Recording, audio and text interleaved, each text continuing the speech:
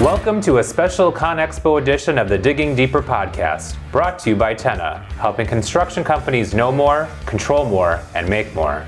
Hi, this is Larry Stewart with ForConstructionPros.com. Welcome to the podcast. We're here at the Deere booth at ConExpo ConAg 2020 in Las Vegas with Kevin Berry, who's Director of Technology and Product Marketing for Deere, and David Thorne, Senior VP of Sales and Marketing in Construction Forestry Division. We were talking about machine automation. We're seeing machines with like mastless grade control and on both motor graders and skid steers. An amazing range there. Talk about a little about the automation journey for Deere. Where did this start? Who started it? And how have we gotten to where we are now? Yeah, you bet. So from a Deere perspective, we look at automation opportunities across our equipment lineup, right? Really every walk of life for us has an opportunity for equipment automation. Grade control is still a really interesting story from a Deere perspective and from an industry perspective. So today at the show, we unveiled our new 333G Smart Grade CTL. It's the industry's first integrated massless 3D grade control in a CTL with a purpose-built dozer blade, 6-way, power angle tilt. And it's kind of the next evolution in technology for us when it comes to grade control. The other piece that we see is because there are automation opportunities and grade control opportunities across the product lineup, our ability to have entry-level solutions and premium solutions becomes an important part of how we help drive engagement and adoption and use in the industry. So we also rolled out our Smart Grade ready with slope control on our crawlers today that allows us to have a slope control offering for our crawlers that's easily upgradable to full 3D Smart Grade. And that's a trend you'll see across all of our equipment going forward. And Larry, we talked about, the automation journey from a John Deere perspective, but really it doesn't become a solution for a customer until it hits our dealerships. And so we've been doing a lot of work on making sure our dealers have the right capabilities, the right training, the right tools to be successful in supporting automation at the local level via grade control, payload weighing, some of these technology solutions we're now embedding inside our machines. So we've been on a journey for multiple years, probably the last 5 years. We've been working with our channel here in North America, heavily focused on what we call dealer standards and dealer certification. And it's basically an internal scorecard we use to make sure that our dealers are all progressing on this journey of more and more technology capability. Over the last 5 years, they've really come a long way. I think our customers would rate us well, but certainly we still have more we can do from a company to dealer perspective on that journey.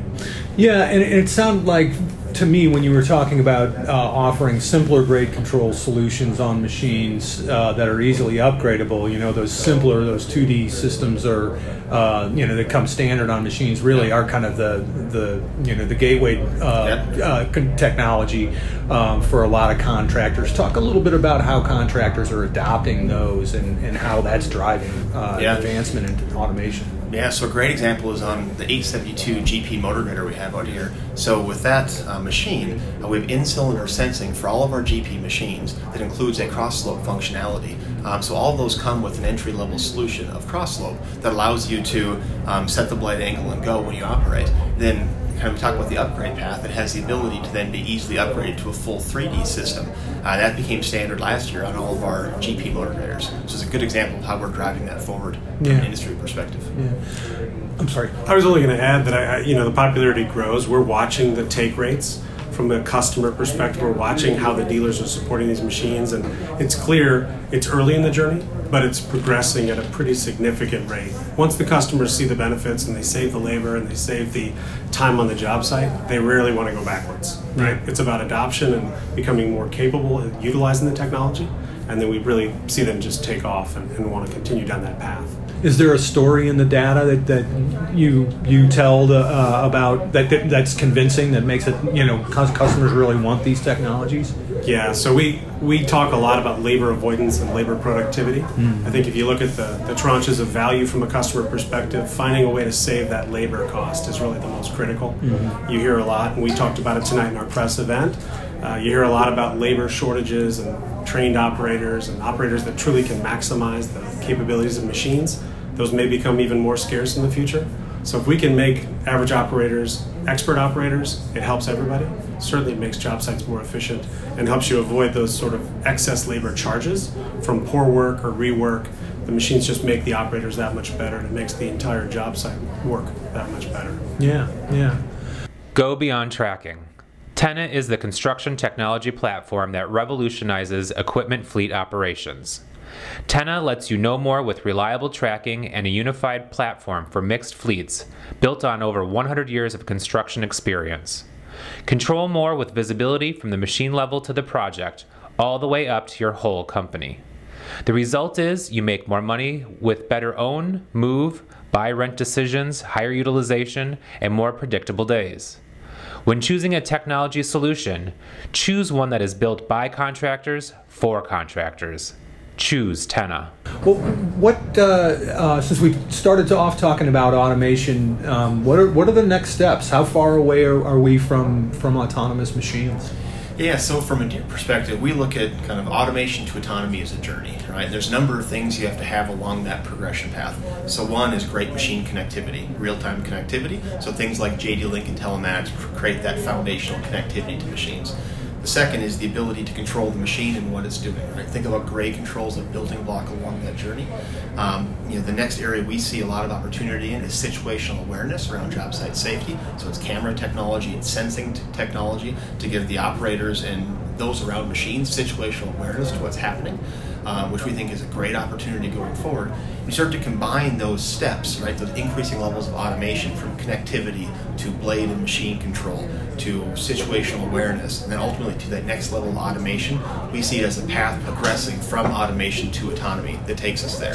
And so while kind of the end date for full autonomy is probably subject to some pretty good conversation, we know the steps it takes to get there. Sure. We're focused on building and delivering those steps along the way to position us for that future. And it's interesting you mentioned, object detection, or didn't mention it, but I thought of object detection when you were describing right.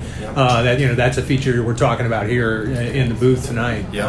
So that and a feature that you're selling it. So camera technology and sensing technology is an area we see a lot of growth in from the industry perspective, both on machine and off machine, and the ability to apply that in a number of ways. And so you think about the stereo cameras that we use for some of our object detection conversations. Those same cameras are used for our productivity measurements on our scraper pans.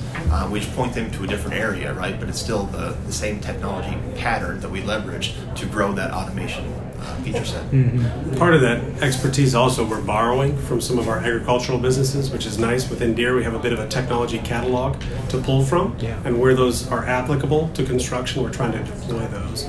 I think we talk about obstacle identification in the rearward fashion. The next step is going to be obstacle intelligence, which allows us to perhaps control the machines after recognition of an object being behind the machine. So phase one is identifying what's there, and phase two is making corrective actions as we see what's there and what we need to do decision-wise. There's really kind of a balance with automation between how much control are we going to take away from an operator essentially in circumstances. How is Deere determining whether you're not where you are on that continuum between total autonomy and operator autonomy? So we look for kind of our customers' biggest challenges, right? Their biggest opportunities, the most complicated tasks on a job, and the ability to ascribe or bring automation solutions to make those opportunities easier. So motor grader is a great example, right? Can be a challenging machine to run at times. So bringing grade control solutions to that is great, but it also comes with a set of automation features on top of that around blade flip and auto articulation and presets that gives a next level automation of how we can help make kind of difficult challenges more easy by bringing automation to bear with the machines. Well, it's almost like bucket kick out on a wheel loader. Exactly. That's right. Repeated function. Repeated motions are great opportunities. Thank you guys so much for your time today. I really appreciate it. I wish you the best of luck with the show, and by all means, let us know if there's anything we can do to help. Thanks, Larry. Thanks. Right, bye-bye. That's it for this special ConExpo edition of the Digging Deeper podcast, sponsored by Tenna. You keep listening, we'll keep digging. Until next time.